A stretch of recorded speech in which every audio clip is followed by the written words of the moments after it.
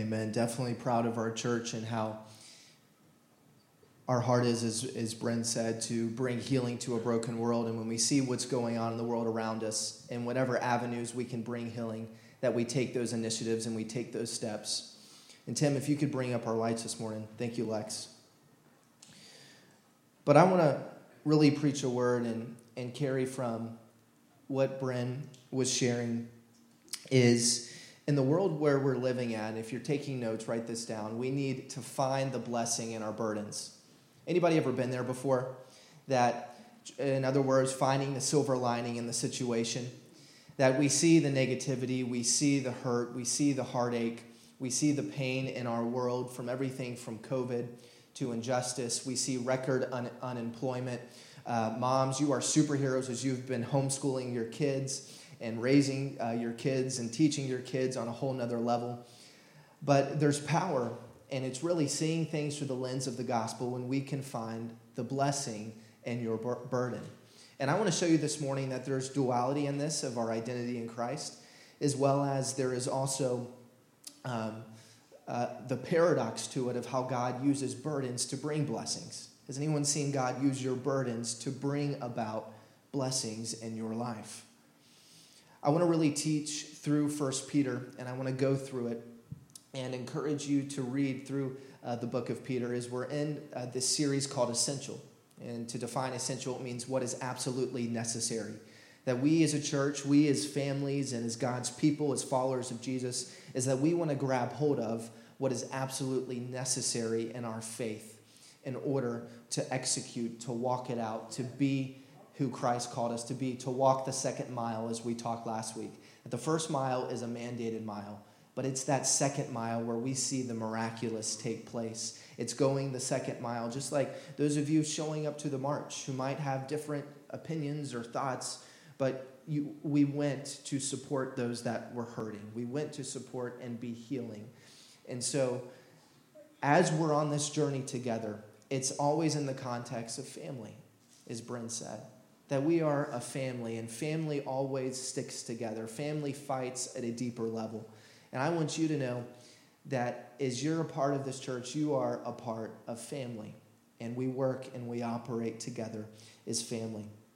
I want to give you the context of really what 1 Peter is all about. Kenny, if you put this up, 1 Peter 5:12, it talks about having the courage to stand firm. Having the courage to stand firm. Look what it says. It says, I have written and sent this short letter to you with the help of Silas, whom I commend to you as a faithful brother. Here it is right here.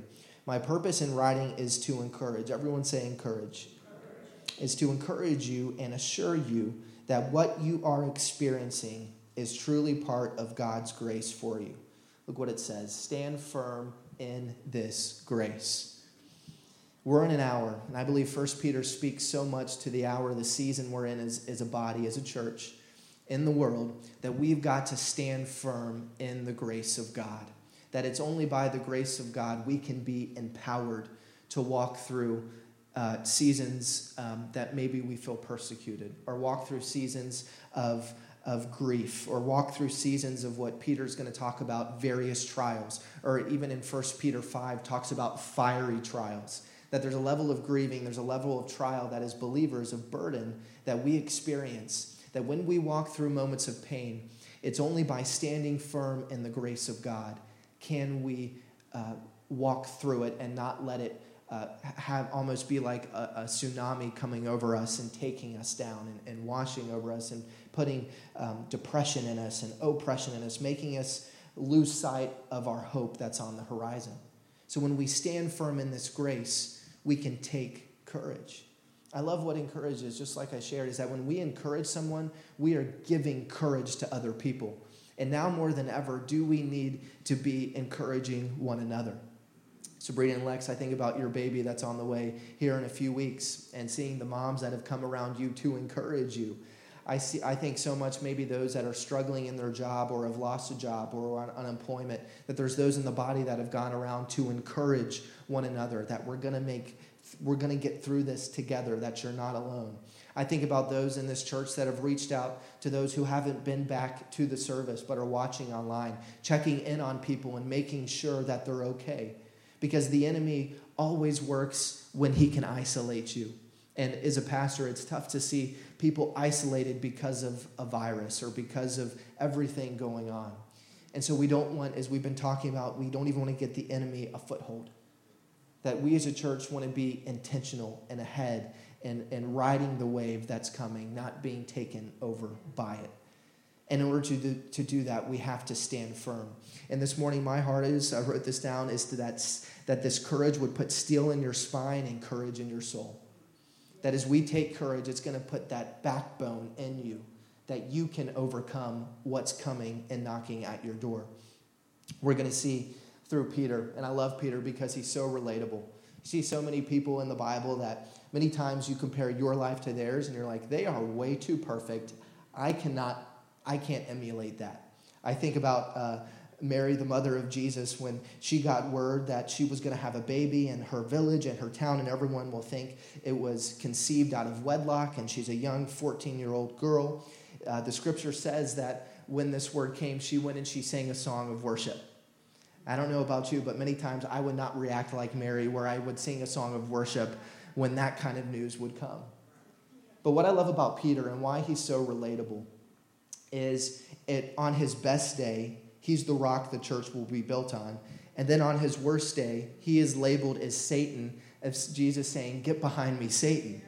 So Peter is like us, where he takes two steps forward, and then he takes a step back. He takes one step forward, and then he goes lateral. That he is a picture of you and I, of how God does. And if you go to the next slide, here's what you're going to see through the life of Peter, is God does perfect work through imperfect people. Yes. This is the hope that we have, that there is inexhaustible mercy and grace available to you and I, where God can do work through imperfect people. And I think we can get so much out of work where we're constantly striving to be perfect, to do everything right. But we see throughout the scripture that God does perfect work through imperfect people. And this should give us hope this morning, that God is working and that he's moving. I want to unpack this passage of scripture.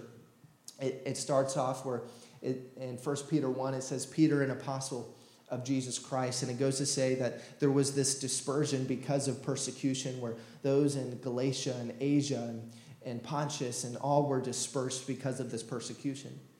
And here's what it says: according to the foreknowledge of God the Father, in the sanctification of the Spirit, for obedience to Jesus Christ, and for the sprinkling with blood, may grace and peace be multiplied to you. Now, there's several things I want to pull out of this scripture. One is where you see the words elect and exiles. Other translations will say those that are chosen and those that are exiles. So right off the bat, Peter is really speaking to the identity of the church, of who we are. And the two biggest questions I always love to find in Scripture is the two biggest questions of our life, and then everything else begins to make sense, are these two questions, is who is God and who am I? And so right off the bat, Peter addresses the who is God and who am I. We see the who am I, that we are chosen, yet we are exiles. The blessing is in being chosen, but the burden is that we're to live in exiles in this world, that we're to live as foreigners, as sojourners. So the blessing's in the elect, the blessing's in the chosen, but the burden is in the exile. So that's who we are. Then we see who God is, that he goes to say, we see the Trinity at work, the Father, the Son, the Holy Spirit. And in this of God saying who he is what we begin to see played out. And this speaks to really the first two messages on unity and on what unity is not, is wherever you see a work of unity, that's where you can tell that God is present and God is there. Because the enemy works in disunity. The enemy works in bringing those in disunity and agreement together. But the Spirit of God, the Trinity, is the picture of how we're to work in unity together. That there was three persons, and how they all work together, never in conflict, but always in harmony and always in unity. And that's what the picture we see Peter beginning to bring out. So we see our identity. And we also see that how in the work of the Trinity, that this is the precedent, the pattern, and the prototype of the church. That this is the model we're to follow to be in unity with one another. What I love about Scripture is and what we see going on in the world with all the firestorms and everything from politics to different groups and movements having their agendas, we follow one agenda, and that's the agenda of the gospel. Somebody say amen. That's where we're supposed to align ourselves to. And I'm telling you, it's hard because we live in a world where the media and culture uses something known as the strategy of tension, where it's constantly putting us in a place of tension to get us to click, to get us to like, to get us to buy, that they're feeding on our emotions, they're feeding on our likes, they're feeding on our desires, and it pulls us away from the main thing, which is who we are as believers. And we have to make sure that Jesus is always central in the middle of everything we see going on in the world. That's why there's so much disunity, is because the enemy is good at what he does. He's done it for thousands of years to bring such thick, deep, well-done disunity, to get people pitted against each other, to get you to go in this group and to take this label, and then those labels and those groups fight against each other and carry tension with one another. But the gospel goes so much deeper and so much bigger than that. And that's what we read even in the injustice we're seeing several weeks ago, that we want to choose the third option. That we don't want to choose the first option and the second option the world always shows, but there is a third option and there is a better way. And so Peter begins to unpack these things. I love what it says, where it says, for the obedience to Jesus Christ and for the sprinkling of blood. How many of you know it's only through the blood of Jesus that we are saved? It's only through the blood of Jesus we are covered. It's only through the blood of Jesus that we are protected. So we begin to see Peter bring in the purpose and the power that's in the blood of Jesus. And if I could encourage you as your pastor that every morning when you wake up, when you start your day, you better begin by pleading the blood of Jesus over your life. That's the power that we have.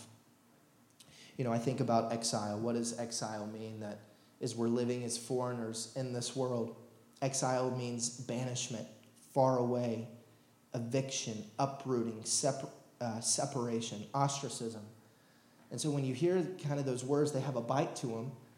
And it's tough to imagine of, okay, Pastor, how do we live in a world where we know we're chosen by God, but we're called to be exiles in it? You know, one thing I've noticed is the more I fall in love with Jesus, the closer I grow in my relationship with Jesus, the less I feel comfortable in the world around me. The less things just begin not to make sense because they don't look like Jesus. They don't look like the Word of God. Now, we have a mission. We have one mission, one enemy, as we talked about. Our mission is to go and bring healing to the brokenness around us. But we got to make sure that we're bringing our brokenness and allowing the Spirit of God to heal it. Because we can't go be a conduit of healing until we're healed. We can't go respond in love if we're angry over something. It's just like we can't say we love God yet hate our neighbor. It doesn't work. It's the duality of our relationship with God. I love this. God blessed you and the world burdens you. God loved you and the world doesn't accept you. That's of what it means to be chosen but be in exile. And this is really the exile and being chosen is the experience of every Christian from the beginning of time. It's what you read in the Bible. It's how do I live as a foreigner? How do I love the world but not be of the world? It's tough. It's not easy. And that's why Jesus says in order to do that, you have to go the second mile. That you have to begin to pick up the way that the kingdom of God is ran, how he works, how he does things. It's just like this too, a picture of the world. As many people want heaven, but they don't want Jesus. They want the idea of heaven and everything heaven is and everything heaven has to offer. But then there's only one way to get to heaven, and that's through Jesus, the way, the truth, the life. And so the world loves the idea of what this peace and this harmony can be. But in order to really get to that, you have to go through the blood of Jesus and through the cross. And that's the part that gets left out in so many conversations, is what is this way to really bring true peace? And it's only through Jesus. I like what it says too, again, just pulling things out of what we see in the scripture. It says, for the obedience to Jesus Christ. And then it goes on to say, may grace and peace be multiplied to you. One thing I've come to find in my life is when you choose to be obedient to Jesus, he will give you extra grace and multiply it to you in order to do it. He will empower you to be obedient when your heart is to do the right thing, when your heart is to be obedient. When you're walking this out, as it says, it's the grace is for your obedience to Jesus Christ. This is the power that we have, and this is the joy we have, because being obedient is not easy. Talk to your kids and ask them, is being obedient easy? They will say no. Being obedient is a challenge, but when you see that there is a blessing on the other side of your obedience, and know that you will see the heart of God revealed in your obedience, that's where God can do some of his best work. Kenny, if you put our quote up on what grace is, and I want you to see grace in this context. I love this. That what is this grace being multiplied? Grace is the power of the Holy Spirit unleashed in the life of the Christian who is striving to obey God. That this is the grace we want in our life. It is the power of the Holy Spirit unleashed in the life of the believer, the life of the Christian, for those who are striving to obey God. Now, I believe everyone in here, your heart is to obey God. Raise your hand if it is. If your heart is to obey God, then there is grace available to you that God wants to unleash in and through your life so that you can walk this obedience out, so that you can walk the second mile. You know, I think many times as well of what we see in the world and what we see of being exiles, but yet knowing we're chosen, is that many times we focus on our public perception versus our private discipline. That we focus more on what we're posting and liking, yet what we're doing behind the scenes in the conversations and the hearts and the attitudes. But we'll post and like everything just right. But what's going on behind the scenes would grieve the heart of God. So I think in this world of being exiles, it's not being duped that if I just say and look and play the part, but what's in me is not good and what in me is disordered, that's the place that God wants to get to in our lives. Because we know how to hide things, we know how to filter things, and we can't allow that way of thinking to come into our relationship with God and our relationship with one another. So those who seek obedience are promised extra grace and extra peace. So be encouraged as you're seeking the heart and the will of God, that you are promised extra peace and extra grace, that it would be multiplied to you.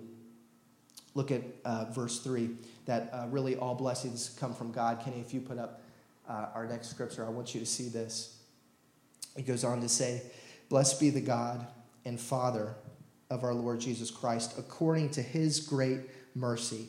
What I'm about to read should get you excited, because this is how our faith is defined. This is what you signed up for when you said, I want to follow Jesus with my life. It's saying there is great mercy, and he has caused us to be born again to a living hope.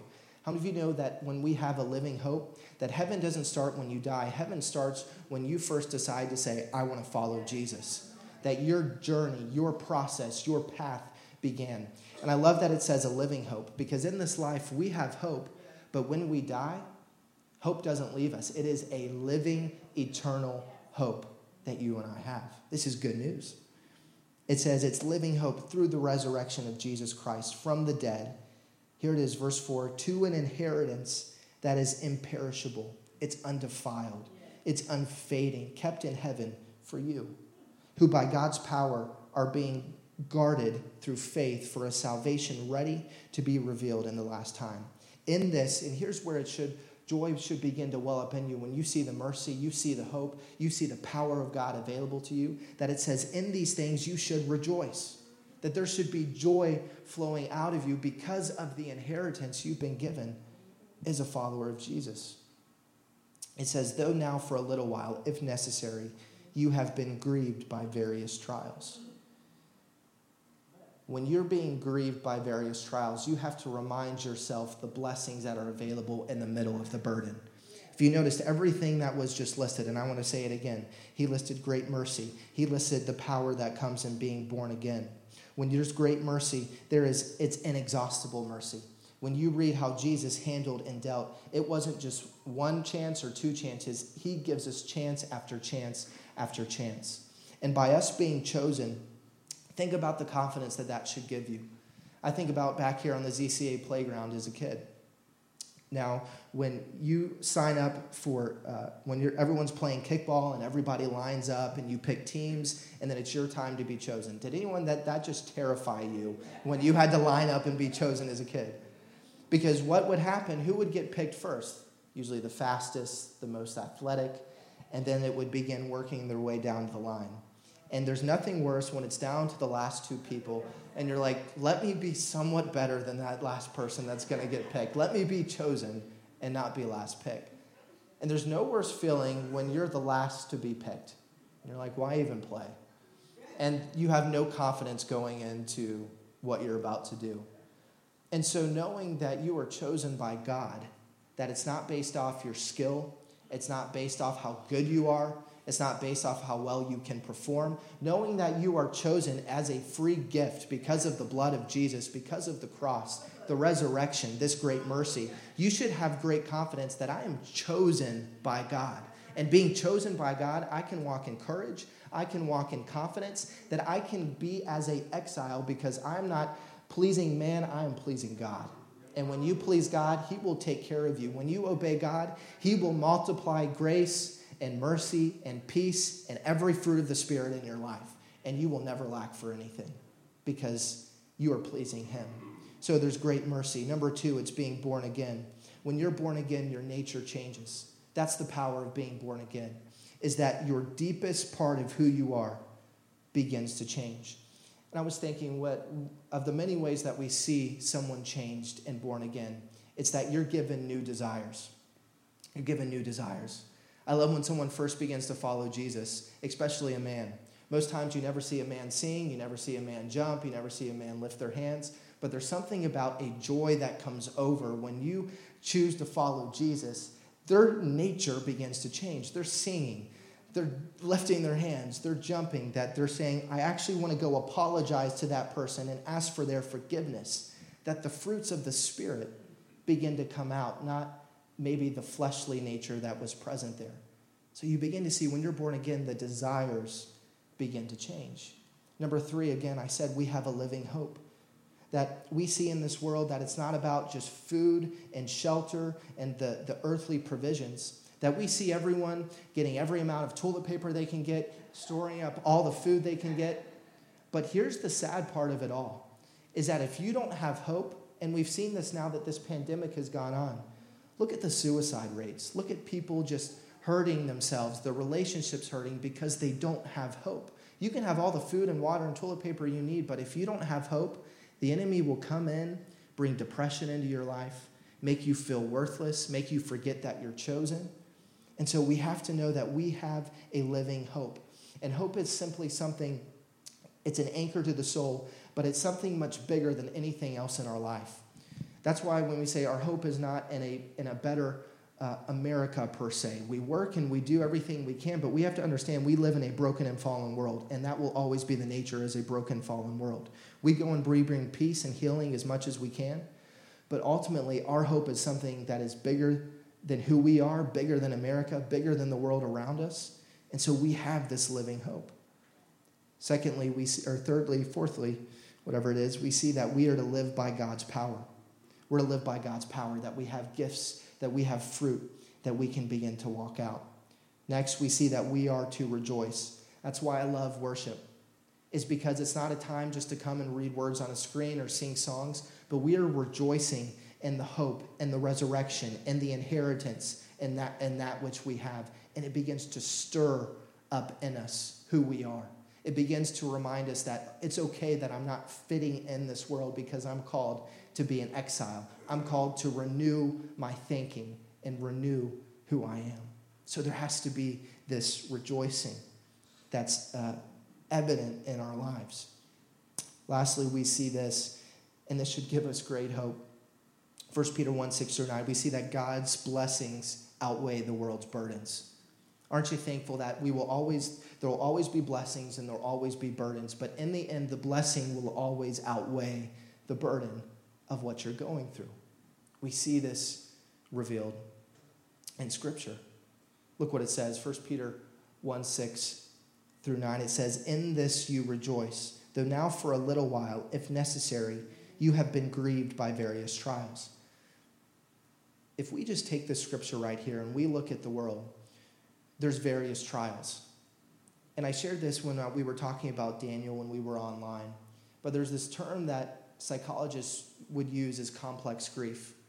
When it's one thing that happens after another on top of each other, and you just feel like you don't even have time to process everything that you're walking through, everything you're experiencing, and then you're trying to help somebody else in what they're walking through.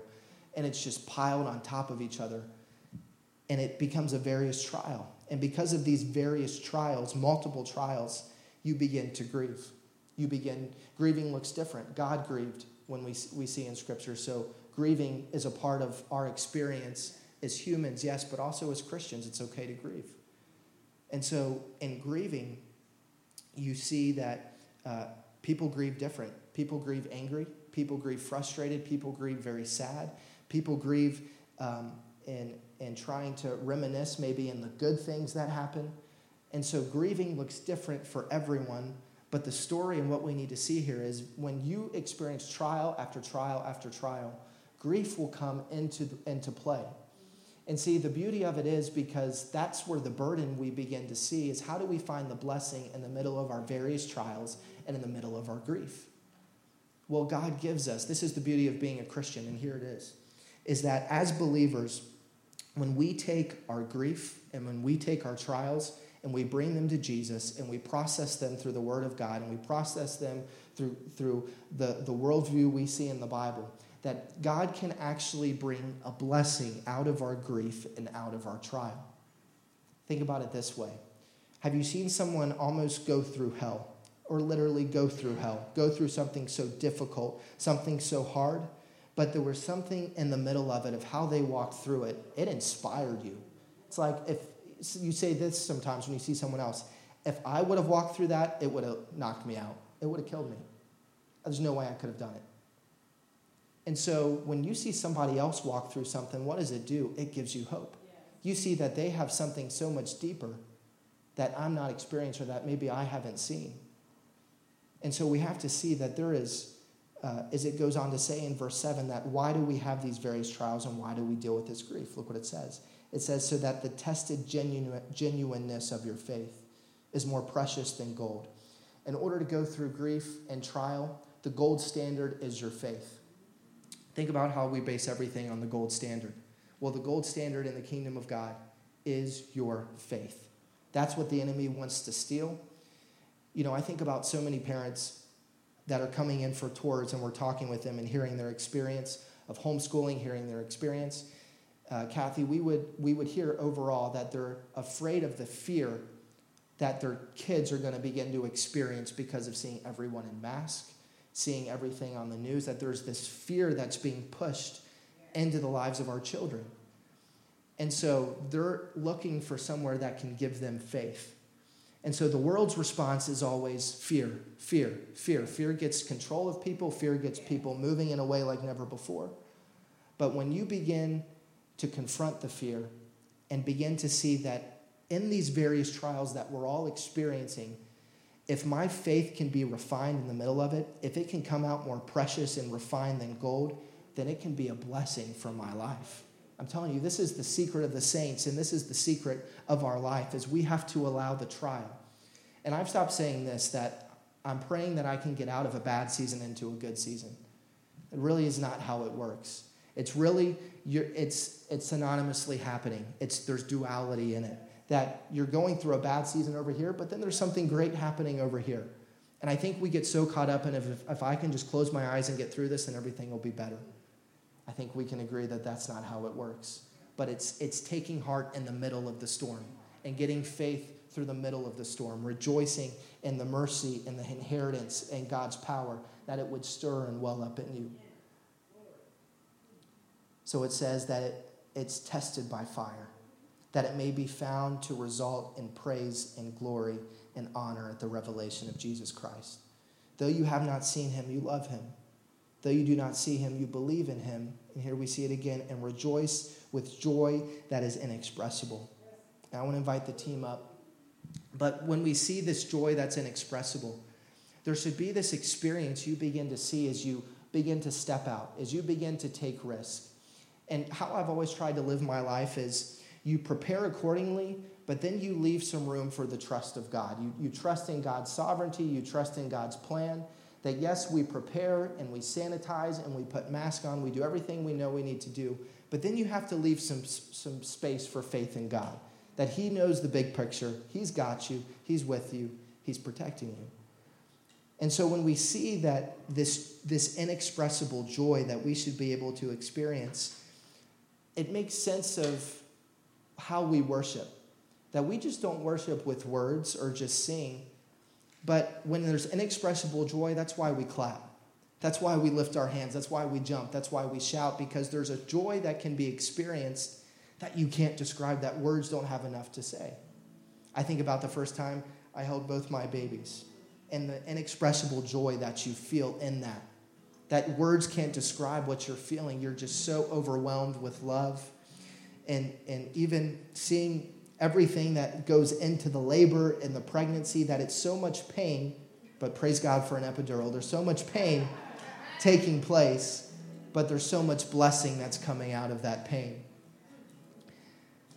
And I'm telling you, God's blessing will outweigh the burden if you take it and you process it with him. If you don't respond in fear, but you allow your faith to grow, that you can rejoice in this. And it says, in the end, it says, obtaining the outcome of your faith, the salvation of your souls. Being chosen, yet being in exile, is that God wants to use the various trials. He even says in 1 Peter 5, the fiery trials, that there's trials where it feels like hell is singeing your life, that it's trying everything it can to take you out, to knock you out, and to get you in a place of oppression, depression, crisis, problem on problem, that your life just constantly feels like you're never moving forward. It's constantly an avalanche. But if you will take this week, take your burdens, bring them to God, he will bring blessings out of them. We see in this that we need to understand our life is like a kiln. And life as a kiln is constantly burning all the anger. It's burning the depression. It's burning wrong thinking. It's burning self-righteousness. It's burning anything that doesn't look like Jesus. And when you allow that to burn, blessing comes out of it, because in the end, you're going to look more like who he is. And that's the purpose of it, is to be refined. That we want to be refined by fire. That we not allow the various trials and the grief to keep us bound and to keep us down, but that we keep moving forward. That this is the hope and the joy that we have. As you go on to read it, or as we just read it, it mentions glory. That glory is defined would be something heavy or something weighty. And when you want to experience the glory of God, it's something that's heavy and it's something that is weighty.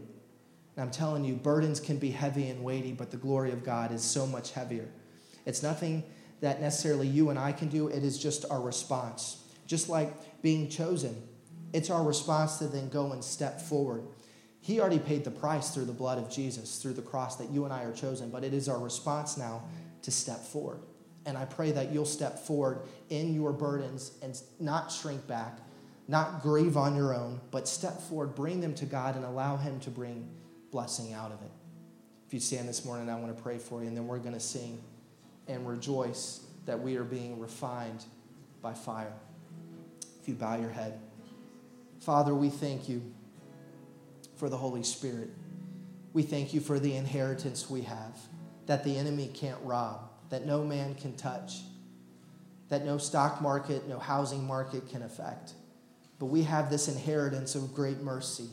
We have this inheritance of the power of God. We have this inheritance that is available to us.